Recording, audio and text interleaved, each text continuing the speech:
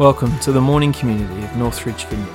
Our deepest desire is that you will encounter Jesus as you listen in to our morning gathering. If you'd like to find out more about us, check out our website, northridge.org.au/mornings. This morning we have the joy of having Anna share with us. Yay, Anna, why don't you come up? Anna's going to be continuing our I Am series on the I Am statements of Jesus. And so we're really looking forward to hearing what you have for us this morning.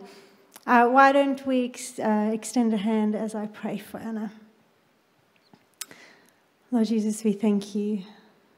We thank you for who you are, Lord. And I thank you that all the way through your word, you tell us and show us who you are. I just pray that you would be with Anna now, that you would guide her thoughts and her words and all that she's prepared, Lord, that you would speak into our hearts and that we would hear what you have for us and take away what you have for us this morning. In Jesus' name, amen. Thank you. Good morning, everyone. Just like Bonnie was saying, we have been looking at a series of statements that Jesus has made about himself in the book of John. So we've heard about Jesus as the light of the world, and we've also looked at Jesus as our good shepherd. More than any other gospel, the book of John looks at these claims that Jesus makes about himself. And it looks at the identity that he reveals to us that he has. So this morning, the claim that we are looking at and we are focusing on is Jesus as the bread of life. And we can find this in John chapter 6. Now, any of you who know me well will know that I have a bit of a soft spot for bread making. Is there any other bread makers here this morning? Yes? I first discovered bread making when my children were very, very small. And with 3 children under the age of 4 years, this was a really, really nice way for me to calm my often frazzled thoughts. I love every part of the process, from the kneading of the dough through to the baking of the bread and particularly the eating of it afterwards. But even as much as I love bread making, as I've pondered this claim over the last few weeks, I felt this deepening sense of curiosity. Why bread? Out of all of the analogies that Jesus could have made about himself, why would bread help us to understand his identity a little bit more clearly? Well, believe it or not, there is a theme of bread which is woven throughout the Old Testament. And when you see it, when you look for it, it's amazing to see how much it pops up all the time.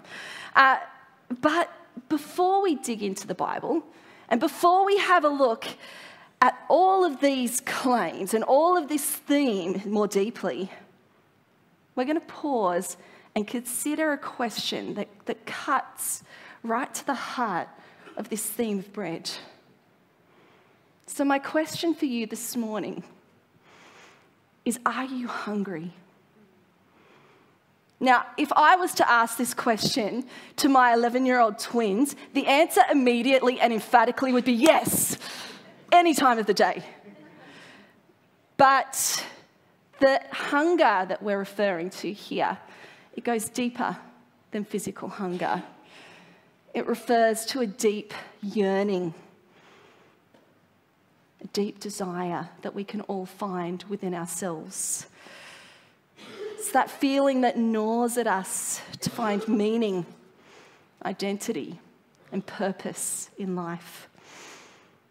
Our souls are hungry, and they definitely seek fulfillment.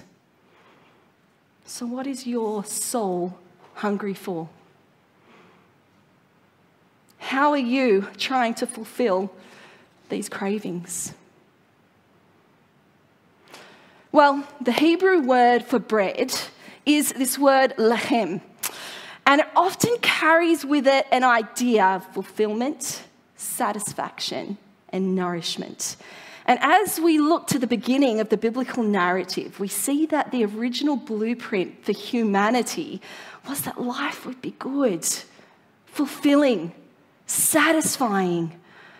In the opening chapters of Genesis, God creates this good world and then takes up residence in Eden with his people.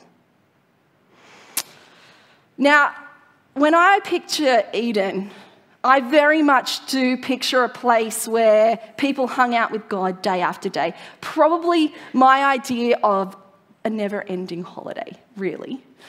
But the biblical narrative does describe something very different. It describes humans being formed and appointed as representatives of God's rule over creation. They're given the task to steward and protect God's good world. This activity and work of humanity was part of their core identity and purpose. And it was fulfilling, and it was good. Until they chose to believe the great lie. We're no strangers to this lie, are we? This voice that subtly distracts us and offers us alternatives to the path in which God leads us. The serpent offers Adam and Eve an alternative to the sustenance that God had provided. And its fruit looks delicious and appealing. And they hungered for it. They hungered for the right to define their own wisdom rather than partnering with God and following his lead. It's here, after Adam and Eve consume this fruit, that we first find the word lechem as we read of the consequences of sin. So in Genesis chapter 3, and this is in the NRSV if you want to follow along, it says, "Cursed is the ground because of you.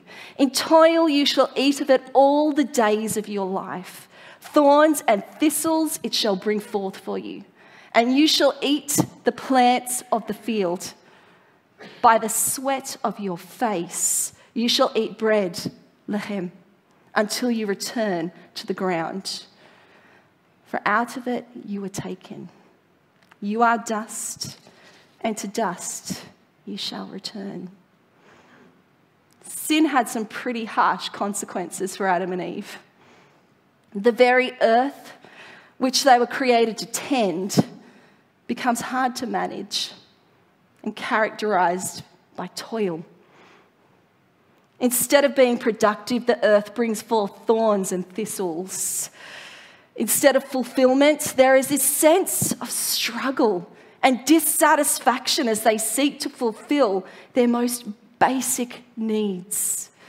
Well, when we fast forward to the next chapter of the Bible, Exodus, we see these very consequences of the fall in the Israelites as they struggle under the oppression, slavery, and injustice that they are suffering at the hands of the Egyptians. But God steps into this desolate picture and proves himself to be Jehovah Jireh, the great provider of their needs. He sees Israel's need and provides for them by setting them free. And Israel's trust is soon put to the test in God. As 1 month later, all of the food and the provisions that they've taken with them out of Egypt begins to run out. As we read this narrative, we're meant to ask ourselves, is Israel going to look to God to provide for them, their great Jehovah Jireh? But this is hard for the Israelites. It's hard for us, isn't it? But despite their struggle, despite their grumblings, God provides for them. He abundantly and freely provides them with lechem, bread from heaven, which later becomes known as manna. Soon after, God instructs the Israelites to build a tabernacle, a place where he can once again be with his people, dwell with them once more. And inside, he asks them to put a table. And on this table each Sabbath, the priests are meant to place 12 loaves of freshly baked lechem. This is called the bread of presence, or more literally translated, the bread of faces. This bread offering carried an idea that as the people came to offer this offering before God, they were coming before the very face of God.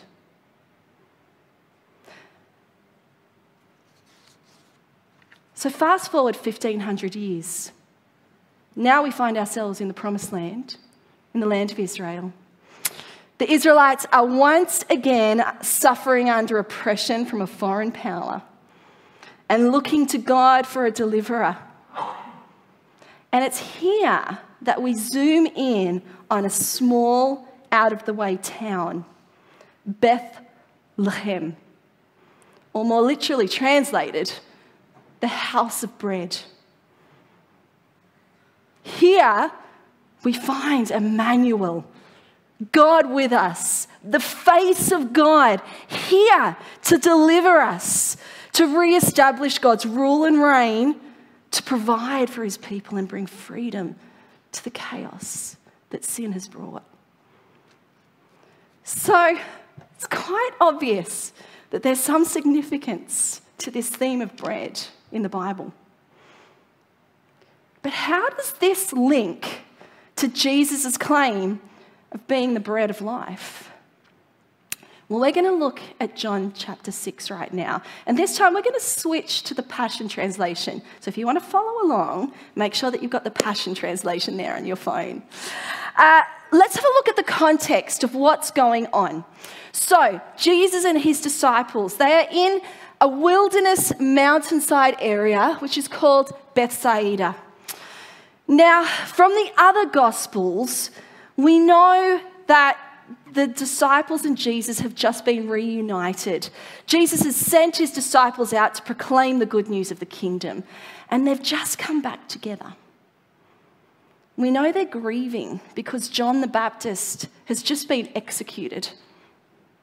We know, or we can read into the story that they're exhausted because they're trying to find some peace and quiet from the crowds. And this is why they've retreated to this wilderness area in the middle of nowhere.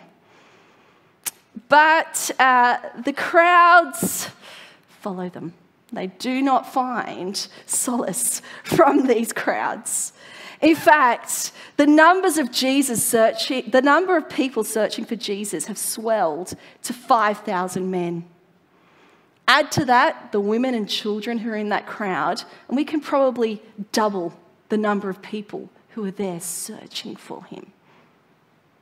So at the beginning of John chapter 6, we see Jesus and his disciples at the top of this hill, looking down at this swelling crowd who's coming towards them. And this is where it starts to get really interesting. Now, there's one more detail. Just bear with me that I want to tell you before we go on. This is near the time of Passover. Now, for us, we may not have much of an understanding of what Passover was to the Jews. But this was a time of intense nationalistic zeal. It's a time when they remembered God had in the past delivered them from the Egyptians. And in this climate, people were looking for another deliverer. So the people had this story of Moses very much on their mind. The disciples would have had this on their mind too. So let's go back to the story. They see this crowd of people swelling towards them. Jesus turns to his disciple Philip and says, "Where will we find food for these people?" Now, this question is not as random as it may seem. Philip was a resident of Bethsaida, so he would be really, really familiar with where you could go and buy food in this area. As we read this, We are meant to think to ourselves, is Philip going to look to God to provide? Well, let's see. I love the mention of Jesus' intention here. It says, now Jesus already knew what he was about to do, but he said this, where can we get food, to stretch Philip's faith. Well, Philip doesn't actually reply by giving a location where they can buy food. Not at all. Instead, he decides to remind Jesus how expensive it would be to provide for all of these people. Remember, we're thinking 10,000 people. It's a lot of mouths to feed. Philip answered, well, I suppose if we were to give everyone only a snack, it would cost thousands of dollars to buy enough food. A staggering sum, way beyond what the disciples were carrying with them. An amount way beyond their means. But the disciples obey. They begin to inventory what they have with them. It's Andrew who makes his report to Jesus. Look, here is a young person with 5 barley loaves and 2 small fish. But how far would that go in this huge crowd? Now, the mention of barley loaves here is very intentional. The poor would eat barley loaves, whereas those people who are better off would eat bread that was made from wheat. And this fish seems to be maybe a few dried or preserved fish. This is a simple lunch, a meagre lunch for the poor. And Andrew is emphasising how inadequate their supplies are in the face of this gargantuan problem. I wonder if you've ever been in a situation like this, where the enormity of the situation, the impossibility of it, just seems like it is way beyond any natural resolution. How often in these situations do we first look to our lack rather than first to God and his faithfulness, his goodness? This is the exact lesson Jesus is trying to teach his disciples. And it's the exact lesson that God continues to remind throughout the Old Testament. Again and again, he continues to remind people he is Jehovah Jireh, the great provider of our needs. He sees us and he provides abundantly for our needs. And when our resources are tiny compared to the need, then we know that it's God and not ourselves. It's only now, as the disciples decide to risk and obey Jesus, that they begin to see what God can do with what they do have. Jesus takes the loaves and the fishes. He gives thanks, and the disciples begin to distribute the bread to the people.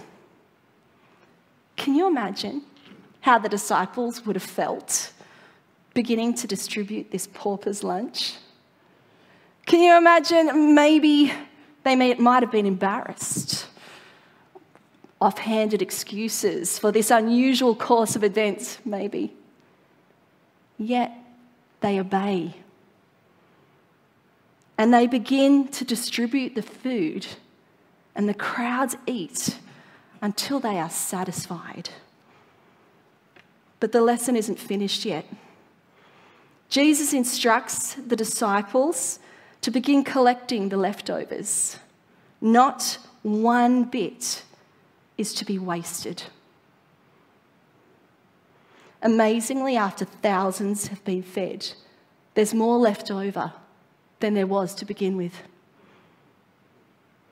There is such a contrast here between the disciples and the stretching of their faith and the obedience that they show in trusting Jesus. And then the response of the crowds. You see, the disciples chose to trust Jesus even when it made no sense at all, even when they're exhausted. But the crowds weren't interested in who Jesus was. They were interested in what he could do for them. Maybe provide them with free food, or rise up and lead them in a rebellion against the Romans. To the point where the crowds are beginning to consider making Jesus their leader by force. So, Jesus puts an end to their designs. He sends the disciples out across the lake, dismisses the crowds, and Jesus retreats up into a solitary place. The next day, the crowds continue searching for Jesus. Little do they know that during the night, Jesus had walked across the water to the disciples in their boat, calmed a storm, and then immediately took the boat to the other side. I'd encourage you to read that section of John. It's incredible. So the crowds, being determined to find Jesus, continue looking for him, and even go across the lake to Capernaum when they can't find him there. Now, they're naturally curious as to how Jesus could so quickly cross this body of water, because they knew that he was on the other side on his own just the night before. The parallels in their mind are clear to the people. They saw Moses, who had provided manna for the Israelites in the desert, in this wilderness area. Jesus had provided bread, a miracle of bread, to thousands in the wilderness also. Moses had parted the Red Sea. Had Jesus somehow performed some similar miracle to get across the lake so quickly? Well, Jesus' response to the people is fascinating. Jesus replied, "Let me make this very clear. You came looking for me because I fed you by a miracle, not because you believe in me. Why would you strive for food that is perishable and not be passionate to seek the food of eternal life, which never spoils? I, the Son of Man, am ready to give you what matters most. For God the Father has destined me for this purpose." These people were hungry for a specific type of leader. They hungered for a second Moses, a deliverer who could rise up and deliver them from physical hunger and give them earthly victory. They had a fixed understanding of who God was and a fixed expectancy of how God would move in the world. They'd placed the great I Am into a box of their own understanding and lost their curiosity and hunger for seeking after him and seeing the new thing that he was doing. So much so that they missed God, even when he was standing right there in front of them.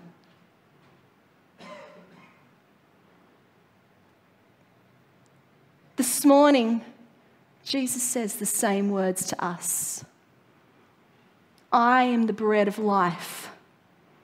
Come every day to me, and you will never be hungry.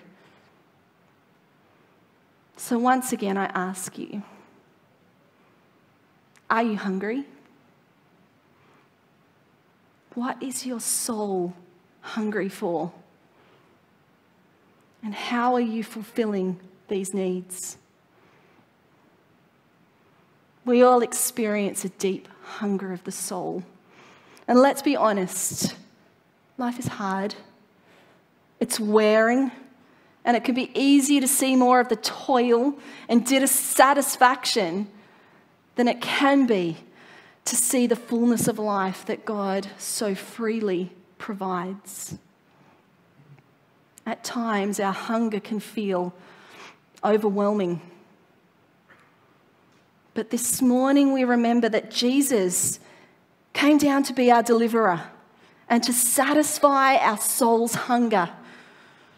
We remember that Jesus promises us, I've come to give you everything in abundance, more than you expect. Life in its fullest until you overflow. As we delve into what it means for Jesus to be the bread of life, we remember that Jesus is the complete fulfillment of all of the Old Testament promises. And he has completely paid the consequences of our sins. We remember that he took the curse of humanity's sin, of thorns and thistles on the earth, when he bore the crown of thorns on his head. We remember that he bore the curse of toil and dissatisfaction when his body was broken for us. Now, through his life and resurrection, we have fullness of life. Our hunger is satisfied. But Jesus calls from us a response. An action is required. He says, come every day to me, and you will never be hungry. Just as each day, our physical hunger returns, and we need to fill ourselves anew with food. So we must come every day to fill ourselves with Jesus, to trust him, to fill us afresh, and to meet all of our needs for that day. The same God who provided abundantly in the Bible, he provides abundantly today. Perhaps this morning you've walked in with little. Perhaps you feel like you're running on empty, scraping the barrel of life. Today, God reminds us he has lavish abundance to meet the needs of his people. You may feel as though all you have is a pauper's lunch, but he has enough to satisfy us abundantly. And he will let nothing be wasted.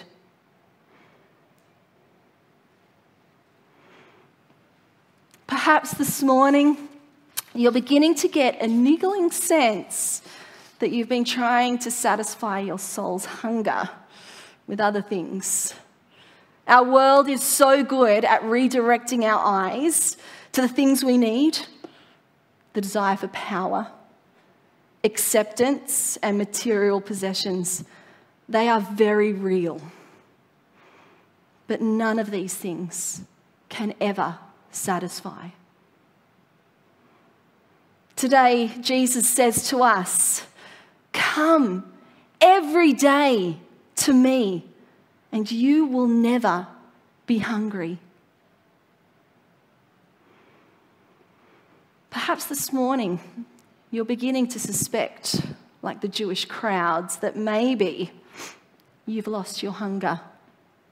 You've lost your curiosity for digging in and finding more about God. Perhaps you became so certain in who God was and how he moves, you've placed him in a box of your own understanding. And by boxing him in, you are missing the very fingerprints and movements of God around you every day. May we be a people whose hunger and curiosity drives us deeper, so that our understanding and our experience of God grows bigger and more expansive every single day. May we continue to taste and see that the Lord is good, and allow the great I Am to break down any boxes that we've sought to contain him in. So instead of just talking about it, we're going to do it. We can't talk about food and about hunger and not come before the one who satisfies. This Pentecost, we remember, as we do every day, that God, he saw our need. He saw that we needed him close with us and provided the Holy Spirit. So let's join together and invite him to speak to the deepest parts of us. I'm going to invite you to stand just to get a bit of a different stance. But after this, as we're praying, please feel free to change positions. If you're more comfortable sitting, if you're more comfortable lying down on the ground, standing, please. The thing this morning which is important is not the way that we come before God, it's that we come. So this morning, as we pray, as we start to seek God, I'm going to start with 2 Bible verses. I'm going to read them out loud, and then we're just going to wait.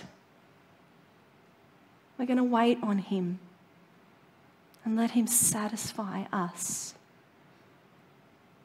So let's come before him. Oh, Jesus, we hunger for you this morning. We hunger for you. Lord, this morning we pray for more of you, an abundance of you to be here with us.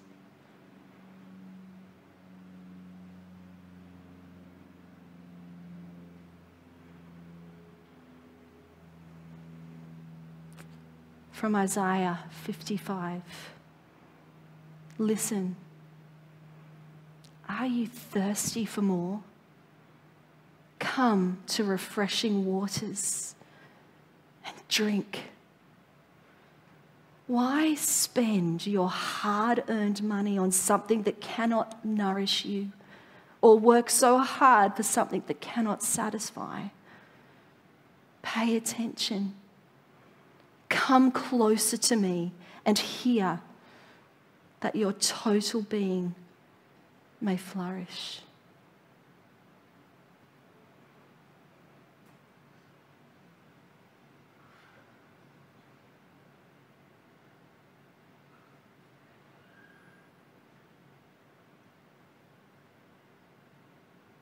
Oh God, you are my God.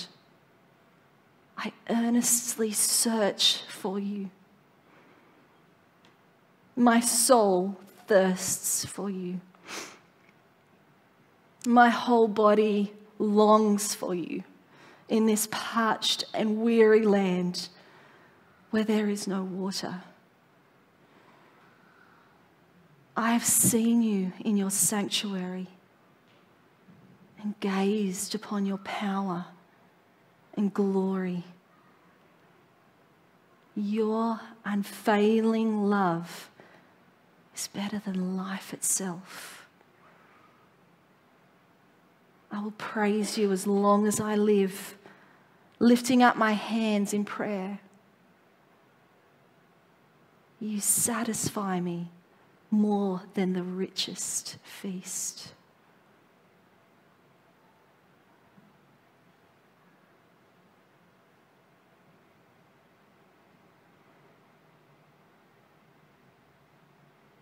Lord, we come before you and wait.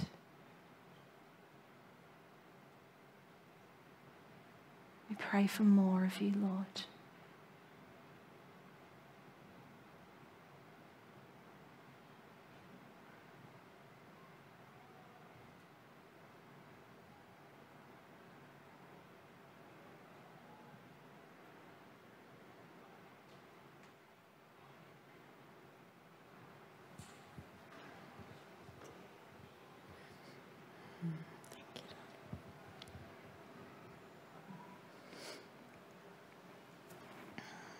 I just want to encourage you, if you're one of those people who just know you need more, you want more of the Lord. You know, maybe it's you need the Lord to increase your hunger. That's the more you need.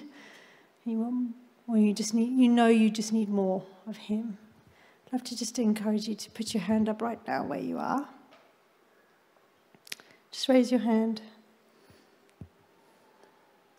If you know that, that you need that more.